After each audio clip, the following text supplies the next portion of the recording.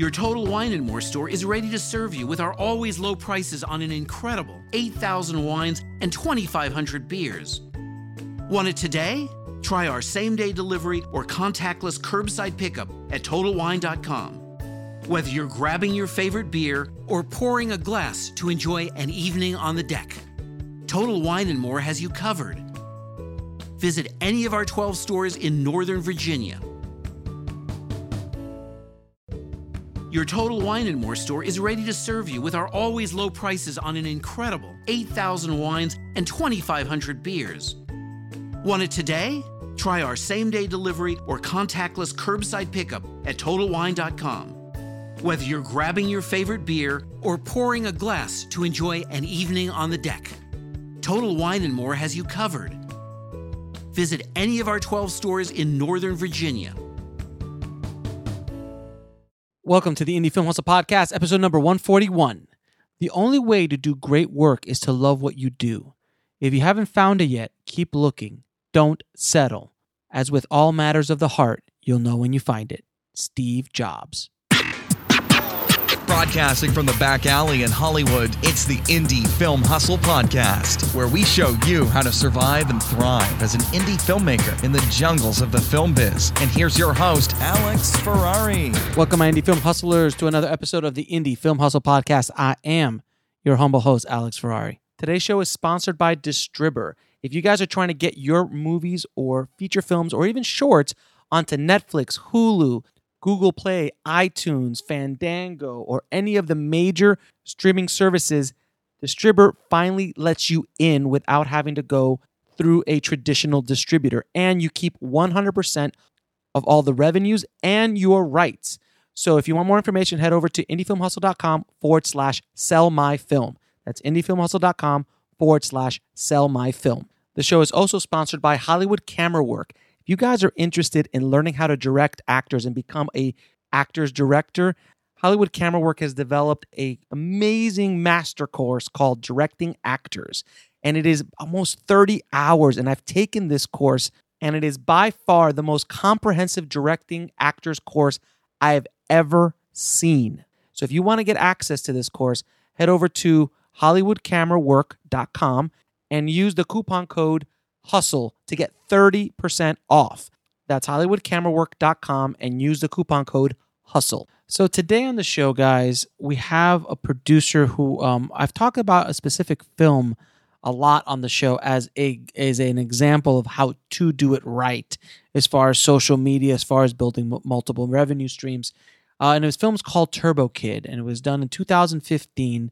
And it's a really interesting film, and how they were able to target their demographic, their audience, how they use social media, how they've created kind of like a following, a major following kind of phenomenon around this movie. It was remarkable. So I wanted to get the producer, Shakid Berenson from Epic Pictures. And Shakid and we also hung out a little bit at Sundance and talked a whole bunch about the business. In this interview, we actually, he breaks down his journeys through the business, how he's an independent producer and how he's able to build his own ecosystems without having to go outside to big studios or anything like that. So he is a production company. He develops projects, he produces them, and he also distributes them. He's all within the same ecosystem. And how he's able to do that and create different revenue streams, different revenue streams per project. And we also go deep into Turbo Kid, because I really wanted to ask a lot of questions about Turbo Kid in regards to merchandising, in regards to how he got a distributor, how he got foreign over, because Turbo Kid was everywhere, and it still is. And they did a theatrical release, and how they did all that and the whole process. So I really wanted to go deep down the rabbit hole of how he did everything he did for Turbo Kid, but also for everything he does in his business. And he's really inspiring in how he was able to put it all together and how he continues to put it all together. So without any further ado, here's my conversation with Shakid Berenson. I'd like to welcome to the show Shakid Berenson, man. Thank you so much for taking out the time and talking to the tribe. It's a pleasure to be here, and it's a perfect day because everybody's working from home today. Yes, absolutely, absolutely. So I wanted to ask you, how did you get into the business? Because this is a crazy business. I always love to ask my guests, what made you want to jump into this business? I think it's a bit non-traditional because I won't say a film buff because I know real film buff and it's very different than me. I grew up in Israel, and as many of those countries, we don't get a lot of the independent movies. We basically have in theaters all the studio films, but there are people passionate about the filmmaking process. And I was playing with one of those DV camera with my friends. I'm sure everybody did the same videos in their backyard. When they're abusing the dog and the cat and. All sorts of fake James Bond missions Sure. to abandoned houses and all sorts of stuff like that. But I never really thought that it's going to be a career. I mean, I was in communication program in high school and in theater, but it was more of a hobby. And then in Israel, you have mandatory military service, and I did 4.5 years, so I was a bit older. And because I was actually born in the U.S., I always knew that I want to check out my second home after I finish my service. Mm-hmm. So I have some family here in LA, and there is a lot of good schools, between Berkeley and USC and UCLA and great public schools. So I came here and really just coming to go to university, and I was looking for a job as a bartender. And funny enough, I couldn't find a job as a bartender, so I started to work in the movie business. So you made it sound usually the other way around. People start bartending because they can't find jobs in the movie business. Everybody has the same reaction, but it's really true because I was new in town. I didn't have a lot of friends. I wanted to go to school. Bartending is a great job. You meet a lot of people. You meet, women, and you work weekends and nights. So it was a perfect job for me. But gosh, I just could not find a job. And then I met a producer and became his personal assistant. Mm-hmm. And from there, it was one of those companies that when people leave or fired or quit, I just slowly started taking over people's jobs. Of course, not getting more money, but no, of course not. Of course, yeah. But very quickly, I started to do development. I started to do marketing. I started to do delivery and servicing. That is probably something that most people don't even know too much about because it's not something you learn in film school. And got into production from PA, foreign sales, and within just a few years, I kind of seen the entire process. Then the company started. The company was growing and making big studio films. We made with Sony a movie called Ghost Rider, the first one. Sure. And but the company started as independent film, and Patrick Ewald, who's now my business partner, he was VP of production, and he convinced the owner, because he's a big genre fan, to start a division to do genre films. And of course, because I'm the guy that always get more jobs, I was assigned to also work with him on that. Mm-hmm. So first movie, let me think. The first movie we did was Blood River with director Adam Mason, and which we end up selling to Weinstein Company. Then we made with the same director a film called The Devil's Chair that got into the Toronto Midnight section, which was a baby at the time and was growing. But the movie ended up with Sony for worldwide. So we were developing and making our own movies, getting them financed, selling them, and getting them distributed internationally. And at some point, we just decided to branch off and start our own company. Nice. Now you have produced a lot of genre films. Is there something that draws you to those kind of stories?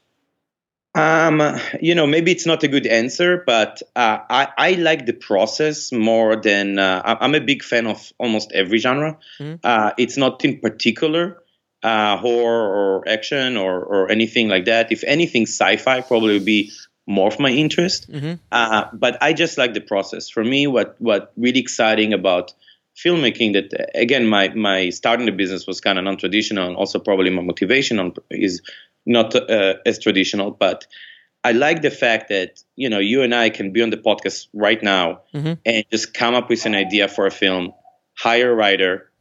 A few months later, we're going to have 50 people working on set, creating all these jobs. Mm-hmm. Then the movie goes into post-production. Maybe there is computer graphics company in India or Korea or Canada or I don't know what, and we're creating jobs for another 50 or 100 people. Then we sell it internationally. Every country has people working, if it's in the theaters, dubbing, marketing. I mean, it's just amazing to me how you can have a beer and come up with an idea and end up having a refill effect and create so many jobs for so many people around the world. So for me, that's really the exciting part. That's a great answer. That's actually a great answer. I've never had someone answer like that before. It's great because you're looking at it as a more holistic avenue as opposed to just looking 5 feet in front of you. You're looking at the whole journey. Fortunate to have the opportunity to really work in all those stages, and now Epic is basically an independent studio. We do everything from buying IPs or coming up with our own ideas and doing the development, getting the financing, doing the physical production. We do foreign sales, so we place the films in every country. And we have now, in the past 2 years, we've developed our domestic distribution. So we're also releasing the films in theaters and on digital and television here in the US, and have the opportunity to actually touch the customer and see the fans. Usually we see them in film festivals, but now we can actually interact and go directly to them. So it's pretty exciting to be able to sit in a staff meeting and just somebody's like, hey, I read a book that I really like this weekend, and 2-3 years later you have it out in theaters or Netflix and actually have reviews and having it out there. So I think we're all fortunate really to be in this industry and be able to do that. Now, you brought up a little bit about distribution, and considering that the world has changed dramatically since when you first got into the business as far as distribution and pre-sales and foreign sales and all of that stuff, the world has changed so much. What is your outlook on how things are going today in distribution and getting your films out there, and what do you guys do specifically? So, the world changed a lot. I think the big turnaround was around 2008, which is right after we started the company. And we're lucky because we started in the end of 2007, and, with the economic crash and everything, we're just 2.5 people in a living room. So we were able to weather the bad times. But I do remember and have reports from the good old days when home video was king. Yeah, you make a movie for $2 million and sell it for $20 million, and now it's pretty much the opposite. So you need to be a lot more clever about how you structure your financing and have a lot less exposure. So that means, and again, I think we're living in a very exciting time. So there is so many different ways to finance a film. There is crowdfunding that didn't exist in the past. And it's a way to both get financing and to get fans and marketing power in advance for the film. And it's also a testing ground. If you have a pitch on Kickstarter and nobody connect to it, maybe it means that it's not the right thing to do. Now, personally, we have not done ever any Kickstarter or Indiegogo campaign, but I commend people to do so and be happy to work with creative and filmmakers that want to go that route. So there is that. There is product placement, and I think we live in a world that it's a lot more niche than it used to be. So if the world in the past was basically controlled by Coca-Cola or Bank of America and all those big brands that work only with big films, there might be opportunities now with smaller films that are more niche to get more niche product. And I think brands also and marketers in the consumer product side, they understand it and they know the power of social media. They know the power of trending and they want to get their film out there, which is great. There is a lot of tax incentives and different incentives around the world. In the US, not as much, but for example, we just finished shooting a movie called Radius in Canada, which is a Canadian production, and it's the same team that we did Turbo Kid also in Canada. So there is all this tax incentive. So if you bring jobs to different states or different countries, you get tax breaks. So you really need to be creative about the way you finance the films and limit your exposure so you can at least recoup your money back and maybe make a small profit so you can do the next one. Right. So, but you are, as far as the whole streaming world and going directly in self-distribution, obviously depending on how much exposure you do have. So if you make a movie for under $100,000 as opposed to a movie for $5 or $10 million, is self-distribution a viable option depending on the budget? Yes, it does. I mean, in the end of the day, there is so many tools. I mean, you can put your movie up on Vimeo, and they take a very small share of it. And you can, if you're good in promoting your film, you can make basically like the book publishing business. That now you have a lot of authors that basically do self-publishing, and because you don't need to print massive amounts to reduce the price, I think Amazon has a program that they basically print a book per order, which is pretty crazy, you know? Yeah, no, it is. Yeah, and in the world of streaming, in the end of the day, it doesn't cost that much. I mean, there are costs that I think some people, you know, sometimes it's easy to forget, but cost of the storage and redundancy in servers and the bandwidth, there are cost related, but it's obviously a lot less than printing DVDs and shipping them using FedEx to the other side of the country. So there are opportunities. Obviously, you know, everybody talk about Netflix and Amazon and Hulu and all those new entrants. I think it's created great opportunities in the TV side as well, because TV was such a closed circuit for basically forever. And now, you know, almost anyone can create a show and pitch it to those non-traditional platforms and get shows financed, which I think it's amazing. The digital revolution, I think, created a very interesting marketplace that from one hand, there is more access. In the other hand, it's cheaper to create content and to create great content. And, you know, obviously YouTube is a great testament for that. But on the other hand, because there is so much supply of content, the value of the content itself went down a lot. So in the old days, you have 2 or 3 channels, and, you know, at 8 o'clock on prime time, you can basically choose which one of those channels to watch, and they could fight over the market share. Now people have so many ways of entertaining themselves. If it's between video games and YouTube or Instagram and user generated content to what we do. Yeah, it's kind of like in the 80s. You literally just had to make a movie. If you shot something on 35 millimeter, it was sold. No matter if it was good, bad, or indifferent, they just needed content. And those days are very much gone. And funny enough, in the old days, like you say, you can make anything and it will be sold, and it could maybe be bad. But now looking at backwards, those films have so much cult following and so much nostalgia. Yes. And now people seeking them and who pay double just to find where to see them. Right, exactly. I'm a big 80s and 90s fan as far as those kind of genre movies that were made back then, Toxic Avenger and those kind of movies that just were like, what? Can you imagine a movie like Toxic Avenger? Well, I guess you could. I mean, you know, you did Big Ass Spider. Yeah. And they're actually trying. I don't know how public it is. I know that they're process trying to make a bigger remake of that. And actually, I'm good friends with Lloyd Kaufman. We sit together on the board of the Independent Film and Television Alliance. And it's funny that you mentioned it, because he put all of his films available on his platform. Maybe I can plug his service a little bit. Yeah. I don't know exactly where you go. I assume it's Troma.com or something, but you can find there is a way to subscribe and get all of his films for fairly low price, because he's a big advocate of net neutrality and allowing people to access the content. Right. He's been on the show. He was on the show a while ago, and his place to get it is on, I think it's on YouTube, and you could actually subscribe on YouTube, because YouTube allows a subscription platform as well.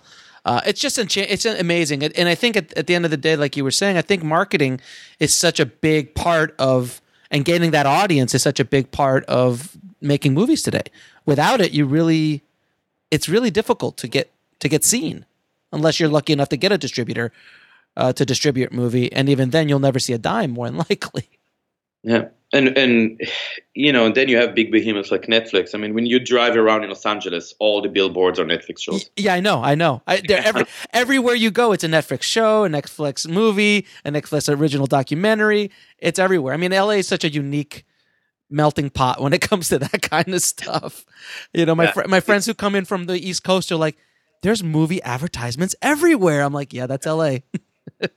Yeah, it's Netflix everywhere, and then around Hollywood we have some advertisement for Las Vegas. Yes, exactly, of course. Yeah, so it's Hakkasan and Netflix basically control the outdoor advertising in the space. I mean, Hakkasan, you're right, Hakkasan. I've seen so many of those billboards as well.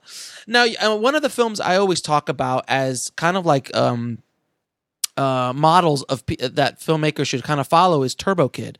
I kind of studied a little bit about how they were able to do their stuff, but can you share a little bit about, first of all, how you got involved with Turbo Kid, and then how, if it was either you or your partners or the filmmakers were able to kind of get into that audience, distribute, what was the distribution plan, all that, marketing plan, all that stuff. But first and foremost, how did you get involved with Turbo Kid? So it's funny you bring it up. I'm actually wearing a shirt. Here I'm going to do my second plug. I like to promote. It's for other people, but I just got yesterday samples from Fright Rags. They're doing a whole line of Turbo Kid shirts. Nice. And I'm wearing. You can't really see it in a podcast, of course. Maybe you listen very, very close so you can hear it. But I'm wearing a skeleton shirt that I just got yesterday, sample. So they should be out in the market fairly soon. But yeah, Turbo Kid definitely touched something in the audience. And this Halloween we found on Instagram a cat in an Apple costume, and just crazy stuff. But Turbo Kid is an interesting one because Turbo Kid has obviously a lot of challenges. I think it's one of those things that it's almost like you can tell anybody who's a writer or just starting in the movie business, like, this is the movie you should not be making, right? But, it's a very bloody film, right? It's very horror. Well, it's not really horror, but it definitely speaks for the horror audience. It's comedy, sci-fi, adventure, with a little bit of horror dropped in. With a little bit of horror because there are like 4,000 gallons of blood. God, a lot of gore. Yeah.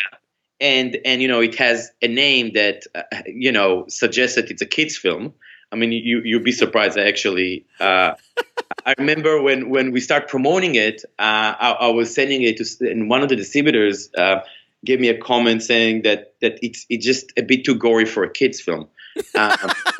Just a bit. Sometimes you get those emails that just your mind just blown. It's like. Maybe it's not a kids film. Yeah. So there's obviously a lot of things going against it, but it really fit in our model, funny enough, because Patrick and I we're a bit different the way we do things, and we're really focusing on the people and the team behind projects. And this is why that year we had in Sundance, we had Turbo Kid, which is obviously a fun entertainment film, but on the other hand, we had another film in Sundance called Entertainment, which is a very dark, experimental art house film with John C. Reilly and a cameo with Michael Cera. And, great film, got great reviews, but it just completely the other end of the spectrum. And that's because we choose our project by the people, not really by the genre or by budget or by any other qualifiers. And Jason Eisner, who's executive producing the project, we really like him, and we're trying to work together on his previous film called I don't know if you hear the helicopters, but that's fine. One of the signs of being in Hollywood. That's very true. Yeah, so we really like what Jason Eisner does. We really like his Hobo with a Shotgun. We knew we want to work with him. We have been talking with Ann Timpson, who's did ABCs of Death, which is very close to what we do. We actually had a film called VHS. It was also a horror anthology. Then I wasn't there, but Patrick met Anne-Marie, the Canadian producer, the person who kind of ran the show in Frontiers, which is a co-production market, and really fell in love with Anne-Marie. I mean, she just, some people you can just have a 10, 15 minutes conversation and you just say like, whatever you do, we're on board, So Patrick came back, all those kind of stars aligned. The directors, they're just amazing. They're again, it just, you fall in love with them for the first minute. And then I read the script and I go, this doesn't make sense at all. So let's do it. And I think it's one of those projects that really like nobody would ever put any financing in, but we're really the company, we wrote a check to get the project done. It was a New Zealand and Canadian co-production. So there was a lot of subsidies and tax credits coming from Canada and from New Zealand through Ann Timpson and Tim Riley from that side. So it was really a great team. I mean, I know it's kind of, I don't like to use this, the word visionary, but it really is like a group of people that kind of come together and it's like, okay, this doesn't make sense, but somehow we see that this will be great, and it's one of those films that I got the rough cut, and I'm watching it and it's like, well, no comments, just, have them do what they do best. And funny enough, even after the movie screened in Sundance and got great reviews, I mean, the critics, they loved it. We got great reviews, and the fans were tweeting about it and, coming to us in the street. We actually had Skeletron and Monroe and walking around the street and everybody coming to.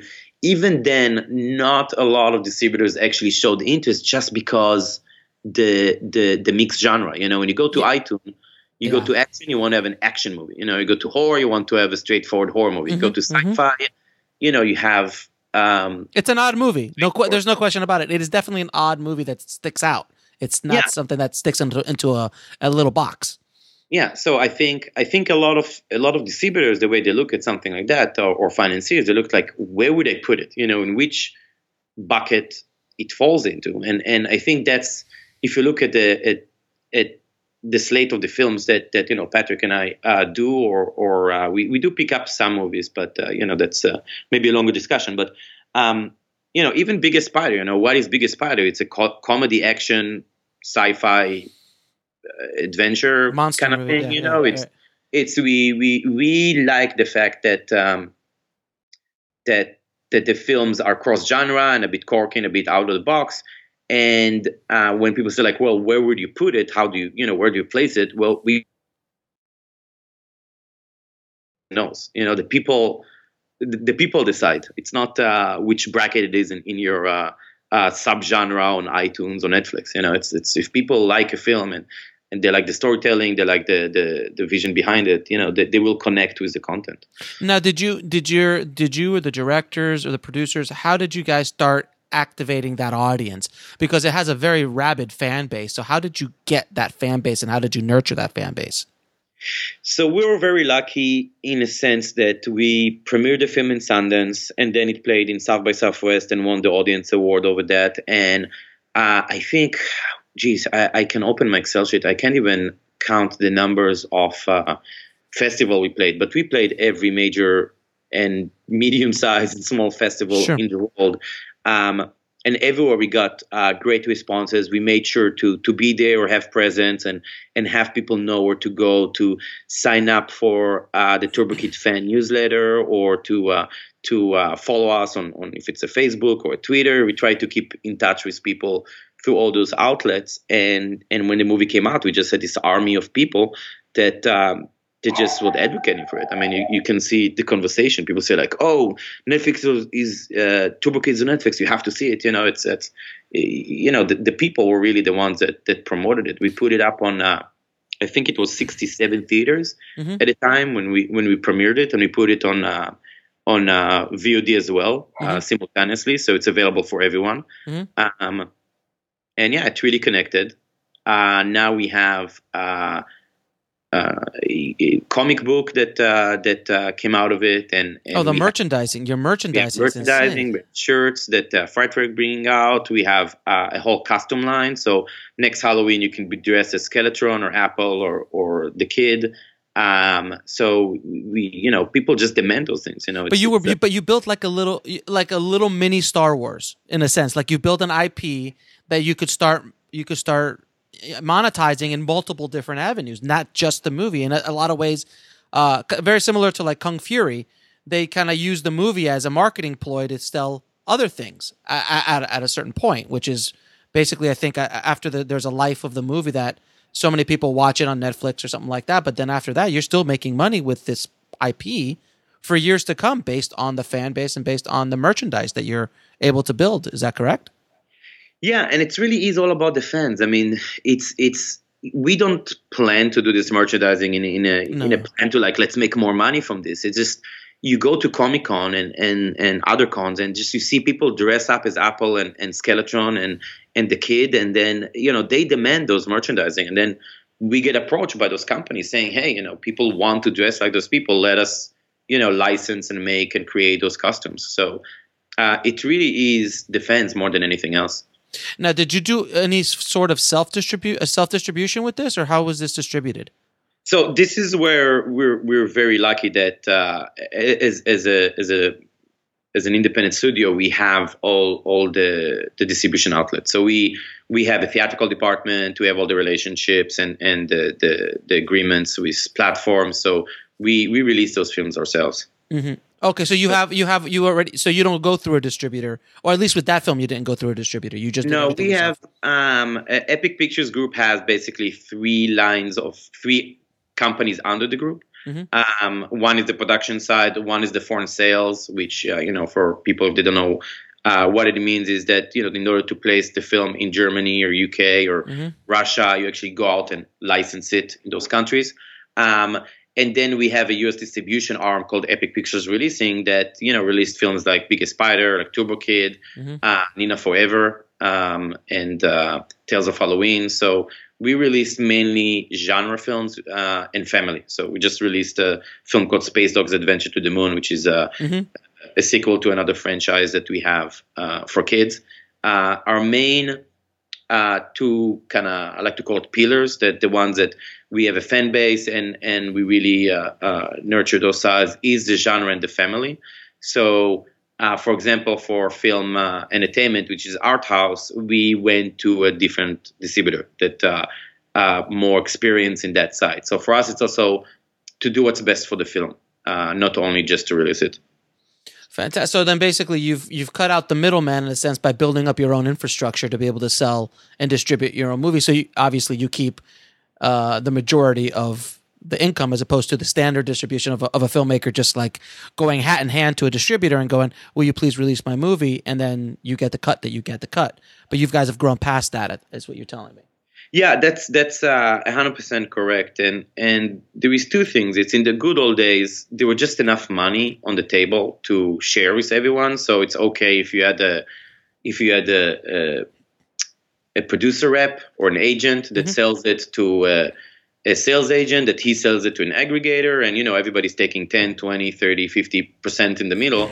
But still, there was enough revenue to actually support a film. But mm-hmm. in today's market, the margins are so low, so you have to be close to the market and to the audience in order to have enough revenue to the supply chain. It's just too long, and mm-hmm. it's to be close to the financiers and the filmmakers, which are the people that actually invest their time and money into the film.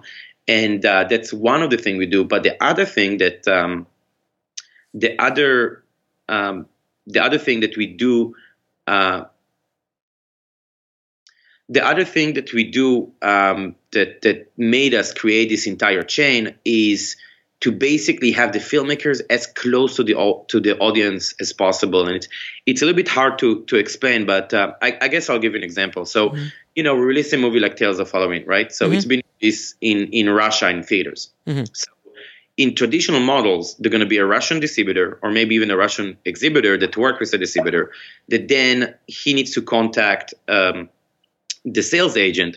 The sales agent might got it from an agent or a lawyer that worked for the producer, and then he gets to the producer, right? Mm-hmm. So, for example, if the distributor in Russia, he has a radio station that says, "Oh, we would love to interview Neil Marshall to promote the film." Mm-hmm. Now you have this entire chain of people that by the time you get to the end of it, 3 months pass by. Yeah. But in our model, because we are the people that made the movie, the distributor just send me a text message and say, "Hey, do you think Neil is going to be available tomorrow?" And I'm like, "Let me check."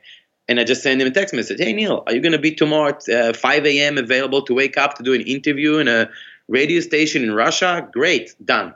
So it really helps marketing and promote the movie everywhere. Also being close to the content, you also know a lot of secrets and a lot of potential that maybe won't be realized if the product is just a product for somebody. Mm. And I give you an example. Maybe one of your co-writer is Turkish, mm-hmm. and he actually used to write and direct stuff, or ex-actor from Turkey. If you're a sales agent and sold somebody, that Michael Ironside in the movie or whatnot, mm-hmm. but you don't have all that details. You don't know, like, hey, one of the writers, wants to, we can use it to promote the movie in Turkey or whatever that is. Right. So it's good to be very close to the actual films and the filmmakers, so all those little things and you can exploit it as much as possible. Because really in today's market, there is demand is high, but the supply is a lot higher, and you need to turn every stone to find the revenue to pay back your investors and make the filmmakers make more money. So in today's world, in your opinion, then, if you have a film, there's obviously outlets now to go directly to self-distribution outlets. You could do Tug for theatrical. You can use someone like a distributor to go into all the major platforms like Netflix, Hulu, so on. Do you suggest if a filmmaker wants to start building their own career, to start creating this infrastructure that you've created on a smaller scale, obviously, and start building off of that, as opposed to trying to do the old model that really is doesn't benefit the filmmaker at all? Yes and no. So yes, I think every filmmaker and I use the word filmmaker very broadly. I think that people work in our department or the actors. It's everybody's involved in the film business. Should be forward thinking about building their own fan base and have social media and think about all of that and build that. So every project increases its support. On the other hand, you also don't want to just put a movie out there on one of those boilerplate or cookie cutter distribution platforms, because, as you know, for example, if you go to iTunes, if your movie just goes on iTunes, and you can do that, you can put a movie in Amazon, Vimeo, anybody can put a movie, but then your film is basically just on the platform. So somebody to find it need to actually go and search the name of the movie or search the name of the director or cast, to find it, or you need to promote it yourself to push people to those platforms. So, and the difference is that if you are in a relationship with the platforms and you have the marketing power, when you go on Vimeo or you go on Netflix or you go and you see new releases or you see out this week, that's the stuff that people see and they can click on. So in a way, yes, you can release it yourself. And if, and a lot of people that has that relationship and enough awareness, if you're Louis C.K., you can just put your show on louisck.com and people will come to see it. But if you're just starting and you don't have that, you probably want some help to get there.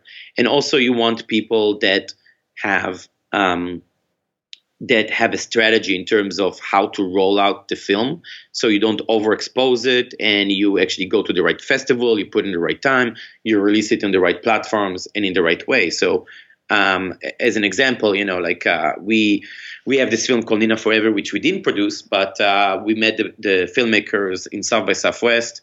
We sponsor a dinner there for the midnight section filmmakers, and we met them there. We end up, going and drinking with the directors were there and the producers and a couple of cast members, and we hanged out with them. We already liked them as people. Then they invited us to see their movie the next day, and then we watched the film. And I don't know if you've seen Nina Forever, but you look at it, it's like, this looks like a movie that we would have made. Right. And it's basically a romance, but it's talks to the horror people. So it's for people who don't know what it is. It's the story is a guy that his girlfriend died in a car accident, but then every time he has sex, she kind of comes back to life. So yes. No, not traditional horror. I mean, she's not like a zombie running around trying to kill his new girlfriend. It's a lot more about relationship, and it's really an allegory about letting go of previous and past relationships. Yeah. But obviously, you have a dead girl that is bloodied coming out of the bed. It will speak for the horror audience. Yes. So, for example, this film was released on Valentine's Day as the genre alternative date night, and we worked with theaters to give a glass of champagne with the movie ticket. And you kind of try to customize and find the right way to release the film. So, if we just put it up on iTunes, it's not 100% horror, it's not 100% romance. It's, I don't know, probably it will just be another thriller on the platform, and people have to search for it to find it. You probably get no traction at all. But using the festivals and using, clever marketing strategies, you can find the audience. So, go ahead. Are you there? Yeah, I'm here. Yeah, sorry about that. So that's excellent advice, actually. Now I was going to ask you if you were going to do like if you were going to premiere at Sundance, let's say, because I had a friend of mine who won a couple awards at Sundance, and she told me that if she would do it again, this is what she would do. I'd love to hear your opinion. If you're going to premiere at Sundance, arguably that's probably when you're going to get the most attention for that film on an indie level that you probably ever will. Again, you probably won't have the money to get that kind of marketing push, attention, reviews, and so on. She told me that if she would do it again, she would premiere at Sundance and for a week have the movie available on a VHX or a Vimeo for download, for viewing, just for a week, like exclusive, so she can kind of monetize that attention. Is that a good plan, or what would your advice be? So I'm so glad you brought it up, because this is exactly where the traditional way of doing things kind of don't really work. Mm-hmm. So what happens is you're a filmmaker, you make your second or third movie, whatever, it's great, you submit to Sundance. I don't know how, but you got in, right? Right. The moment the movie is in Sundance and they announce it, you're going to get a phone call from everybody in town, right? Mm-hmm. And what's happened is that usually at that point, the filmmakers either been convinced or they're just overwhelmed, so they hire an agent or a lawyer or somebody to sell it at Sundance, right? Mm-hmm. So what happens is you use the 15 minutes in the limelight in Sundance to sell to the guy that's going to be selling it, right? Right. So you have, your movie now, like your friend said, your movie now has all your attention, and you're just sending now to the guy who's going to be selling it, that he's going to be selling it. And again, you kind of that hole that your movie is going to be released a year later, right? And you kind of lost all this clout. And also, we all know that in Sundance, you have a handful of movies that have bidding wars for, $10 million, mm-hmm. but there is another 395 movies that people forget about them, 2 days after the release, right. 2 days after the premiere. Sure. So, and there's not a lot of articles about what happened with those films, right? Mm-hmm, mm-hmm. So, my advice would be, which your friend is 100% correct, but I would do it differently. We always advise people, get somebody on board early, because first of all, somebody like us or, companies similar to us, first of all, we can help you get into Sundance. We can help you get into the right festival. We can help you submit all this stuff, so you don't need to learn all this thing on your own. And I'm sure that a lot of listeners go on Google and say, how to submit to film festivals, or give a list of the top film festivals in Europe. Mm-hmm. We have a person in our company that's what she does for a living. She's in constant contact with all those festivals, and know what they're looking for, know when the submission dates, know how to do it. So get in early with somebody that can help you with that strategy. Mm-hmm. And when the movie is actually out, get its premiere, have a plan how you're going to release it. Mm. You either put it in Sundance and then a week later it's on Netflix, or a month later it's in theaters, or you're planning, for example, like Turbo Kid, to premiere in Sundance, and then you have a whole plan in putting it in other festivals for the next 6 months before it's released. But at least have a plan, so you don't have somebody who's just selling it to the guy that just 2 months after Sundance going to start thinking, okay, what is this movie and what are we going to do with it? And how we're going to sell it. Exactly. Yeah, that's what she told me. She's like, yeah, you get basically 9 months later or a year later, they release it. You can't regenerate that interest. You can't build that back up. You've got that moment, and you should take advantage. So, but you would suggest not to do that like week long, like release on a VHS or a Vimeo, just to be able to monetize it. You would say no? No. Absolutely not. It falls again in what we talked about 10 minutes ago. If you're Louis C.K., yes, you can do that. Uh-huh. But Sundance have a few thousand people there. You have all the trades. From that to get to the real audience, it's a major leap. I actually recommend. What? I'm going to plug another product again. I'm not making money from any of this, so hopefully, sure. Okay. Uh-huh. There is a business book about sales and product launch called I think it's Jumping the Chasm or Crossing the Chasm. Mm-hmm. And it talks about early adopters and late adopters and the actual world, and yes, you can get people that go to Sundance every year, and that's the early adopters, if you compare it to an iPhone or an iPad or something like that. But to make the jump to actually have millions of dollars in box office or have, thousands and hundreds of thousands of people watching on the VOD, you have this gap that you need to get to the general and the broad market. And that jump is really hard to do. So in order to do that, if you're a household name, you can do it. If you're Radiohead, you can just give your songs for free on your website and say to people, hey, donate as much as you want. But if you have a beautiful but smaller film that doesn't have the cast and the awareness to push it, I would highly not recommend to just put it out there, because once it's out there, it's already pirated. It's already, Got it. Other people will not want to touch it. So don't make those decisions, I think, without actually having a strategy. What I do recommend is talk with people early, and this is the biggest challenge. And I know that because we're filmmakers. We know how it is to get a movie into South by and have all the phone calls.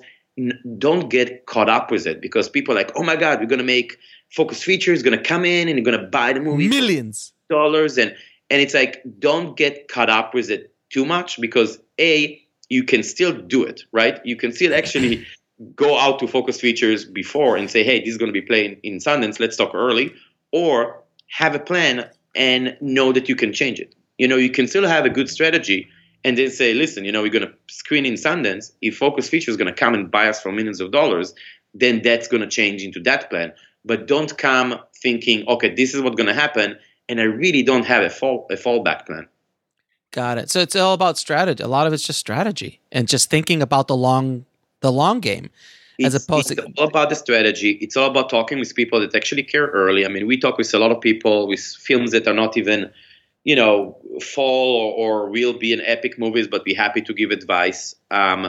Also, just submitting to festivals. If you don't know the people, it's also very hard. I always say it's almost like lottery ticket. Like, putting your name on the ballot without campaigning. It's kind of you need to know what you're doing. You need to speak with the people. You need to email them or talk to them and say like, hey, just so you know, we have this movie coming out. You're going to submit it. Make sure give it some attention. You kind of want to people to know about it, because the programmers, they get 7,000-8,000 movies a year. I mean, just imagine the system and the process they need to kind of flush out and bring all the stuff up to the decision makers and actually put them in the program. And it seems more and more festivals are interested in bigger stuff that has distribution companies already behind them, and they're able to bring the director, to bring the cast, to create buzz. I mean, if you look at sorry, that's my dog. It's all Lily, good. Lily. Actually, if you saw Tales of Halloween, she's in Lucky's McKee. Lily, you want to come and say hi? What's going on? So if you look at the Toronto lineup, almost all the movies already had distribution. And it's great for the filmmakers and the distributors, because it's a great platform to generate buzz and to get reviews and to get awareness for the film. It's great for the festival because they actually have somebody with a PR company and the ability to fly in the cast and to help promote the festival as well. So it's a great partnership, and if you are just a couple of people out of film school just made a movie that might be amazing, you don't have that machine behind it that can help you. And it's not in a bad way. It's not like you need a money machine that is just, I know that sometimes it's easy to kind of look at a bigger company and say, oh, they just kind of put the posters up and they just have, but the business is filled with people that started going to AFI and being filmmakers and just kind of learn from experience and moved up in their role. And there's a lot of companies that can help do that. Yeah, it's a very good point to make, that there are companies out there that can help you and get that attention that you might need from festivals and so on. I'm going through it right now with my film, my first feature film that I'm going through as well. And I was able to meet some certain program directors and things like that, so they're aware of the movie. And all you could ever do is hope to get it in front of their eyes. There's no guarantees. It's just about trying to stack the deck as best you can, at least for them to just be able to watch it. And it's up to, and then at the end of the day, it's the power of the film. And if it hits what they're looking for at that year and that time. Yeah, you're absolutely right. And in the end of the day, a bad movie is not going to get into a festival just because somebody has a relationship. Yep. But out of, I don't know, I can't remember the numbers. I think it's like 10,000 movies that submit to Sundance, they're going to slot in a feature film, like 50, 100 movies? I think in competitions, there's only 13. And I think in features, I think it's about 100 some movies. Yeah, total. I talk like all together. So yeah, they have a lot of really good movies to choose from. I'm not even talking about the band movies. You can't just be a friend of the programmer and shove something that's terrible into a festival. Right. But imagine how many really good movies that would have been qualified to be there just don't have the room, and need to make decisions about what they're going to place this year and what they have to say. Listen, we would love to have it. Just this year, we have, too many great movies. It's a good problem to have for everyone, I guess, for audience, for the festival, but not for the filmmakers. Depends. But not for the filmmakers. If you put 14 movies into the program and you're number 15, it's like, yeah, that's not great for you. Maybe a year before or a year after you would get in. But so like you say, it's good to know the people. And I recommend filmmakers to go to the markets, go to the film festivals, go to the networking events, start to network. So you do know those programmers. And, 2 or 3 years later, when you actually have a movie, you can say like, hey, remember me? It's like my movie's finally done. Can I send you a link? And then at least they remember your name. And it's not just another submission through one of those platforms, online platforms that just submit films, Yeah, you need to find somebody, some audience for it. You need to drive some traffic of some sort. Yeah. Now, what do you look for when you're getting involved in a project? So we really focus on the people, which means that the good news is that if you're a great person, you can get in. The bad news is that it means that usually we work with family and friends. So if you look at our films, there is a lot of repeating directors, repeating cast. Behind the camera, we have repeating director of photographies and art directors and production designers and first ADs. But it's because we know that when we get into a project, we are in for the long haul because we do everything from development all the way to the distribution. So if you coming to do this movie with us, we're going to be together for the next 4, 5, 6 years of our lives. So unlike maybe, some platforms or some distributors, or if you just one piece of the puzzle, you get the film, right before Cannes, and then 2 months after Cannes, you forget about it. We actually live with the people for a long time, and we know that there's going to be really high highs, like, going to Sundance and, everybody giving you attention. They're going to be really lows, like, being on set and it rains when it's supposed to be sunny and it's sunny when it's supposed to be rain and the sun is coming up and you didn't finish your night, or, that you have creative conflicts and you're going to have big argument and the next day you all working together. So, we have a saying that making films is a marriage. It's not dating. So we spend a lot of time getting to know the filmmakers and knowing and having the right chemistry. Because sometimes like, hey, your project is amazing. I can introduce you to some people. I don't think, the chemistry is not there. That's a really, really smart way. And I've out of being involved with so many projects over the years, that's the first time I've actually heard a producer really say something like that.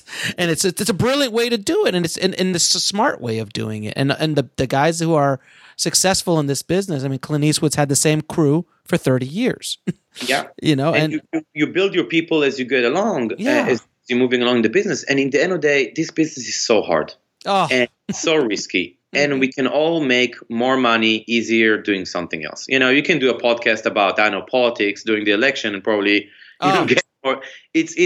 We all can make money in easier ways and, have time to spend with our families and with our hobbies. But we're in this business because we love it and we want to be in it. And you need to know that you have your friends along for the ride. Now, what advice would you give a filmmaker just starting out in the business? That's hard. It's easier. Some things like there is no right answers. There is wrong answers, but there is no right answers. If you're just starting in the business, is first of all getting to know the business. I think that there is this. I guess it's an escape. If you go to film school as in a writer director program, and you just like, I'm just going to close myself in a room or in a coffee shop and just write, but you don't really learn a lot from that. I think that you should be out there meeting people and listening to advice. I don't have to take everybody's advice, but at least listen to people's advice and be nice and respectable and keep those relationships. Give your business card, take a business card, make sure to keep them, because you also don't know, I saw as a personal assistant, people that I remember we used to have assistant meetups, those people are now agents and people in high positions, so sometimes it's also, just take time, to be there and to be friendly and make those friendships. I think also it's important to know what the other side wants. If you're a first-time filmmaker and you have a small, zombie horror movie that you want to put together, don't hassle somebody from participant who's also only looking for, that he's in the documentary department and all looking for is, you know what I mean? So try to know what the people are looking for. And I think there's a lot more power in even coming in a party or networking event, like at the American Film Market and say, hey, just want to know, I'm a big fan of your movies. I have nothing for you now. Just want to say hi and my name. And if I ever have anything for you, I hope that, maybe you remember me from this interaction, and we can do that. That's a lot better than trying to shove a script or, let me show you a trailer on the phone that you don't even know what the people are looking for. So we get about 600 projects a year. We make about 5. So that can show you like how little of them come in. Most of those are going to come through somebody just for the fact that we are working with friends of him. We're working with, if somebody's like, hey, I had this friend, we worked together. I worked with him. I knew you guys are going to be clicked. Let's, all grab drinks so we can introduce each other. That's a lot more impactful than, you get a lot of those emails that are like, hey, I'm a writer and here is 3 log lines, and it's like, okay, would you imagine how much time and resources you need to put to review like 600 projects a year? Oh God. Just calculate, the cost if you have, a couple of creative executives doing that. And then, when you start thinking about what the other side processes, you can start thinking about what is their pains and what is their needs. So you don't just add to it. It's like just to shove another script in a financier's hand, now you're just creating work for them. But if you actually bring value, to the table, then you have much better chances to move up ahead in the queue. And also relationships. If you have a relationship with that person in one way, shape, or form, that also helps as well. Yeah. So Tales of Halloween is a perfect example. We worked with Mike Mendes on Biggest Spider and a bunch of other things. We're good friends.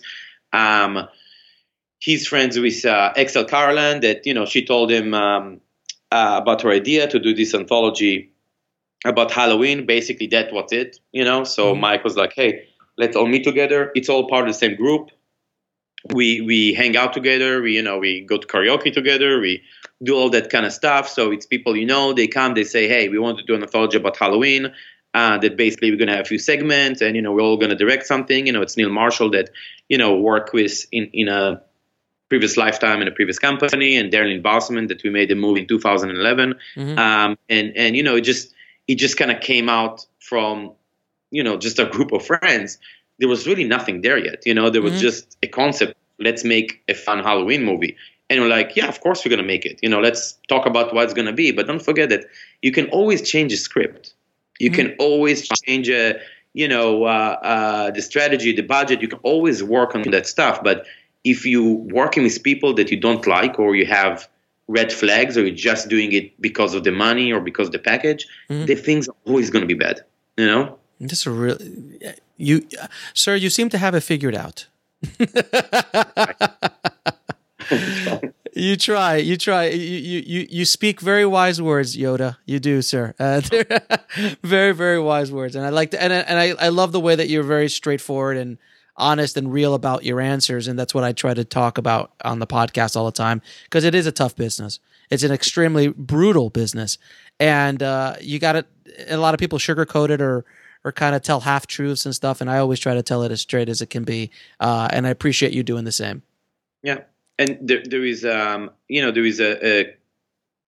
challenge in the business because, a lot of people that they work for somebody, they work in bigger companies, and, there is a lot of maybes in the business because nobody wants to pass on Forrest Gump and nobody wants to greenlit something going to lose their company a lot of time. So you speak with filmmakers and a lot's like, oh, this company is interested and this company is interested and this company is interested. But here's the honest truth. If somebody really wants something, he says, don't talk to anybody. I'm going to call my boss. I'm going to bring him today. I'm going to bring him tomorrow. Let's make it happen.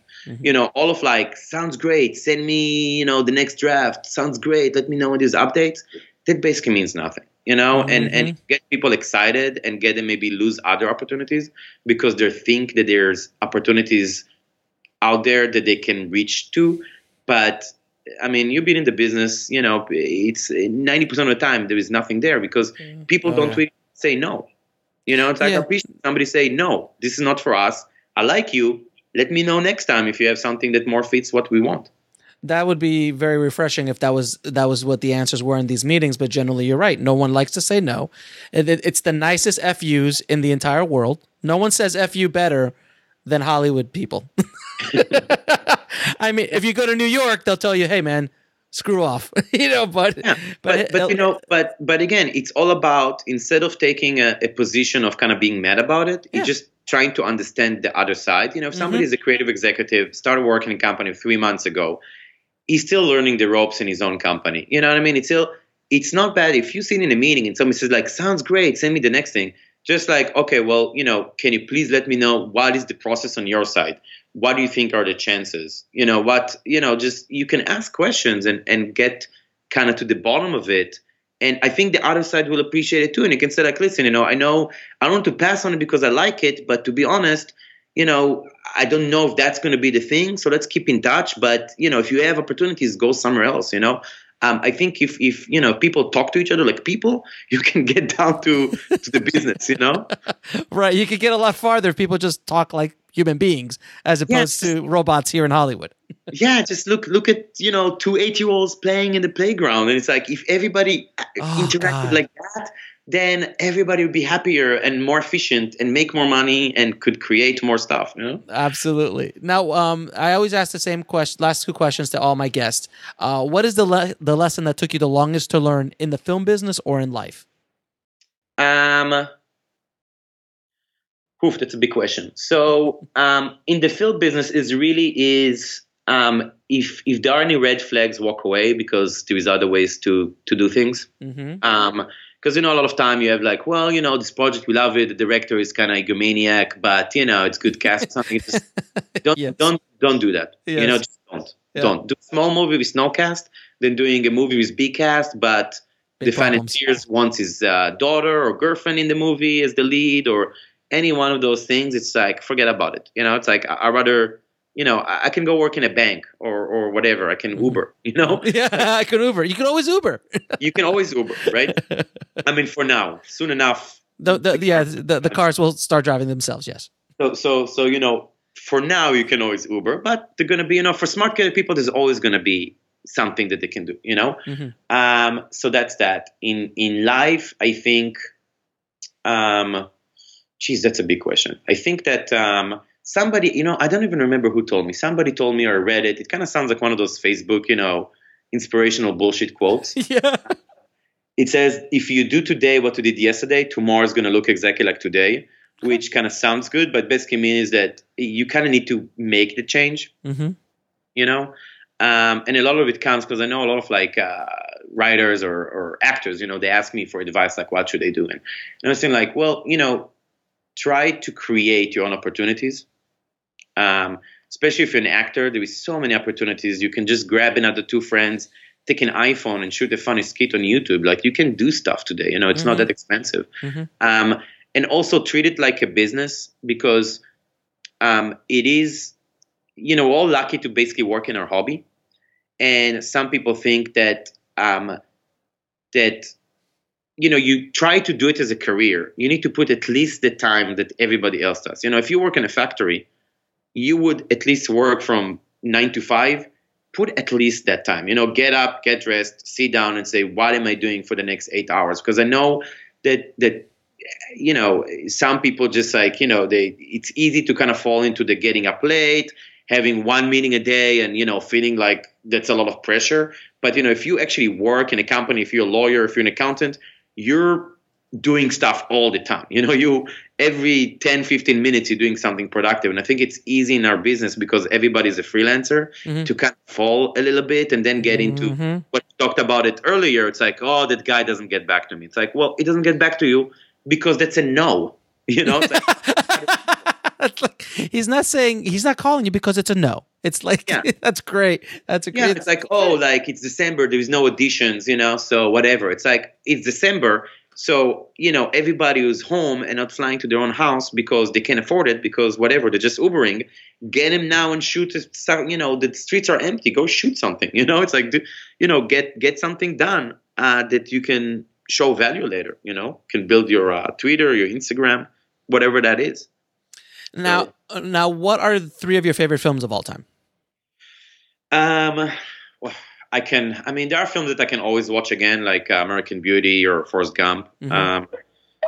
It is funny because I used to actually program. I started with coding. I started in the tech business, funny enough. All right. But I remember, I think it was TBS. They used to like have the same movie like 10 times. Right, yeah, like the Ferris Bueller Day Off or something like that. They'll just like run it all Christmas Day. That's all they play. Exactly. So, Yeah. so I used to basically code all weekend because I wasn't making enough money in the movie business. So I was building websites and doing all this kind of things on the side. So I was code all weekend. And I think Forrest Gump was playing in the background for, I don't know, 7 times. And in each one of those times, you just kind of like cry in the same moments, you know, it's, and you notice a few things, even though it's in the background. So that's definitely, you know, a movie, you know, that I think, you know, but it need to look up to. Of course, you know, the Alien franchise, you know, that's Oh yeah. something that, you know, I would love to do. Mhm. I'm always looking, you know, I once found a script that was, this is a perfect example. I always wanted to do one of those space, because I'm big in CG and you know, computers and computer graphics, and I always want to do like lone spaceship kind of film, and Sure. you know, I know how to shoot it. You can build a modular model in a green screen room, kind of do those things. Really hard to find clever scripts like that. I did found once a script like that, but it was attached, I swear to God, there were like 4 managers that were, you know, already getting like producer fees and their logo on the front and all sorts of crazy stuff. Jesus. Like, and I bet that script was never made because, you know, you can't do that. Like, hey, somebody likes the script, you know, they want to put $1 million or $2 million, whatever, to go out and make it. You should have it make it. You know, don't create barriers to the film. Do what's best for the film. You know. Yeah. Yeah. Absolutely. That's another big lesson. We didn't talk about it, but a lot of what we're doing in our company is the movie need to be the most important thing. So everybody's interests need to be aligned with the film, which is very hard when there is a lot of other factors and other companies involved that have conflicting interests. And for an example, this is why we do worldwide distribution. We do the US distribution, and we also do foreign sales because, you know, the US distributor, for example, right after Sundance, probably want to go out quickly, right? Because you still have the buzz, reviews and everything. But on the foreign side, you know, if you talk with the big companies, you know, they have their schedule 12, 18 months in advance. They need to dub it to German. They need to, you know, do their thing. So, you know, obviously the US want to release it quickly, but then, you know, a movie like Turbo Kid or you know, VHS will be pirate everywhere.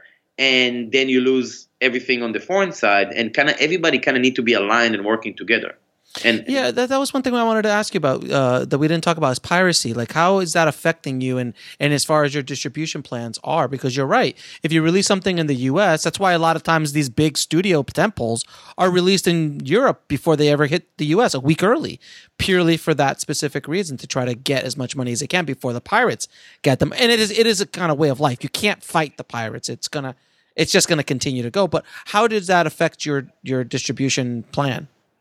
It affected a lot more in the past, and I think it contributed for companies like Netflix to grow. And, you know, obviously, you know, Blockbuster disappearing and all of that. I think at this point, piracy is pretty much stable, and I don't think it matters anymore. I mean, at the end of the day, you know, you can watch a movie on Netflix. You know what I mean? It's like you don't need to go to some pirate site. Right. Right. It did kill the business in a lot of countries, you know, and if your movie, and this is exactly where it's important to have strategy in advance, because we really work to coordinate a release everywhere at the same time, or at least in the same window, because if you didn't release a movie like in Indonesia or something like that, some countries are so full of piracy that if the movie's out already, then nobody's going to touch it, you know? So then maybe you can do TV sales down the road, but when we talk about genre, you know, it's not the most TV friendly kind of content. So with family, you know, content, it's easier, but something like VHS, it's for theaters. Basically that's it. In a lot of the countries, they don't have developed online kind of VOD markets. So, but I think it's stable for now. I think people also used to use piracy as a negotiation tool, to get prices down or whatnot. I think now people realize and acknowledge that the people that pirate movies probably not going to pay even 10 cents to see your movie. So it's not really a market. You know what I mean? It's not it's not hurting you per se. It's hurting, but there is nothing like if somebody is downloading movies and watching them online, pirated, you're not going to be able to take $10 from him to go to the cinema or you're just not. You know what I mean? On Netflix, if somebody's already watching all of their movies on pirated online, Netflix is probably not going to get them as a subscriber until they kind of go older and they have a wife and they just don't have the time and the headache to deal with those websites. Right, to go and download and figure it out and the technology involved. I mean, it's easy apparently, but not that easy. Yeah, you still got to know. It's easy when you're 16 and you have time on your hand. When you're 40, it's like your kids want to see a film. It's like, screw it. It's $2.99 to rent it on iTunes. You just rent it on iTunes, and people that can afford it, I guess, they can find it. But I know, like, for example, before we had a panel before we released Biggest Spider in Comic-Con, and I actually told on stage, I said, if you can't find it or you live in a country that it's not available or you can't afford it or whatever the reason is, send us an email. We'll take care of you. We'll figure out a way for you, we available through our YouTube channel, Facebook, everything. And of course, everybody cheered and all that kind of stuff. But the point is, I'd rather people get it for free from me than because when you're using pirate site, you're actually supporting them. I mean, they're not non-profit organizations, right? No, they're they not. Make money, right? Sure, advertising, right. And a lot of them actually are part of larger crime organizations. Yeah. That have porn sites and child pornography and human trafficking and drugs. And I mean, if you, we don't have, I speak about it in some forums about, where is really piracy coming from and what's the effects. But if people Google, there is a lot of good books about it and a lot of good information about the organized crime that involve in film piracy. And the other thing is that people, I think, don't understand is that when you pirate movies, you lose your privilege as a consumer to vote. So when we end up releasing Biggest Spider, we had, I think it was like over 1 million downloads illegally, right? And which was, I think we calculated that we had about 100 illegal downloads to every legal ticket or iTunes or Voodoo person. And then we have all these people that like, hey, we're not going to see Biggest Spider 2. It's like, well, those million people that voted, lost their vote by actually contributing to the film, you kind of lose that opportunity because if even 10% of them would actually watch it in a way that we can create revenue, it would maybe make more sense to make a sequel right away, and get it done. This is why I'm a big fan of those Kickstarter and Indiegogo campaign because you bring that audience in advance, And I'm assuming Turbo Kid was probably fairly pirated as well. It seems like it's one of those movies. Turbo Kid was fairly pirated, and again, it was fine and smart, and it was not big, that big of a budget to recoup and everything, and we had great partners, and it was a very long process of strategy, how to make it, how to release it, and everything. Some movies, have more problems, but in terms of piracy, it's I think people. People complain that all they see in the cinema is just sequels of the same tentpole bullshit, right?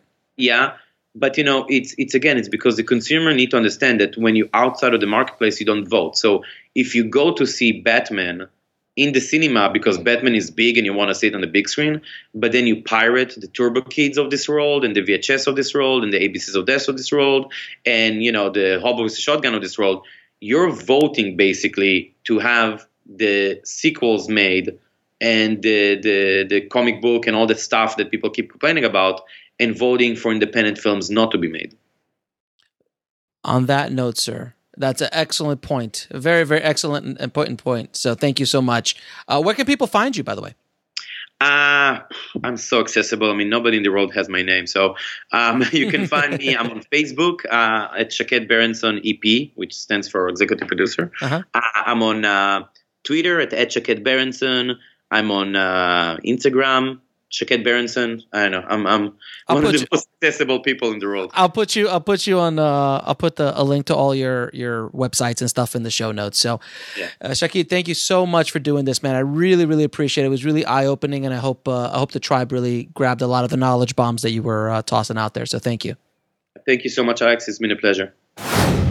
Shaked really brought it in this interview. I mean, thank you so much, Shaked, for being on the show. You were inspiring, and you know, I wanted to also bring him on the show, guys, because I wanted you guys to hear someone who was doing a lot of the stuff that I preach about all the time, is creating that audience, creating that infrastructure, creating that ecosystem to be able to not only do this once, but to do this multiple times, rinse and repeat, and continue to build not only a career out of it, but also build a company out of it where you can hire other people and start doing other things and become a bigger and bigger.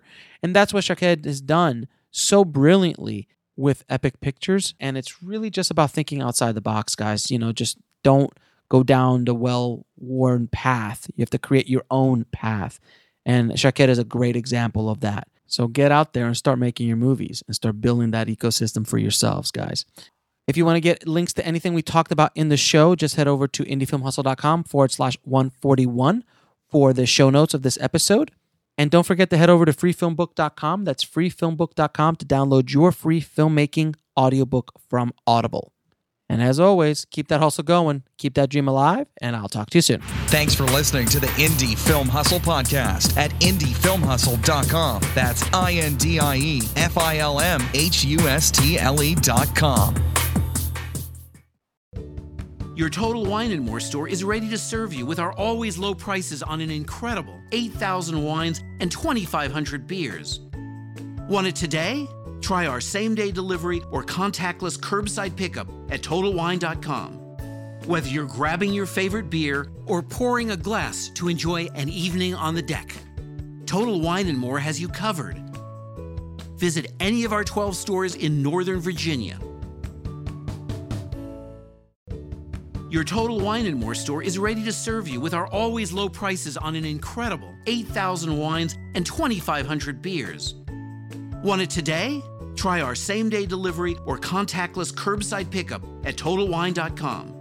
Whether you're grabbing your favorite beer or pouring a glass to enjoy an evening on the deck, Total Wine & More has you covered. Visit any of our 12 stores in Northern Virginia.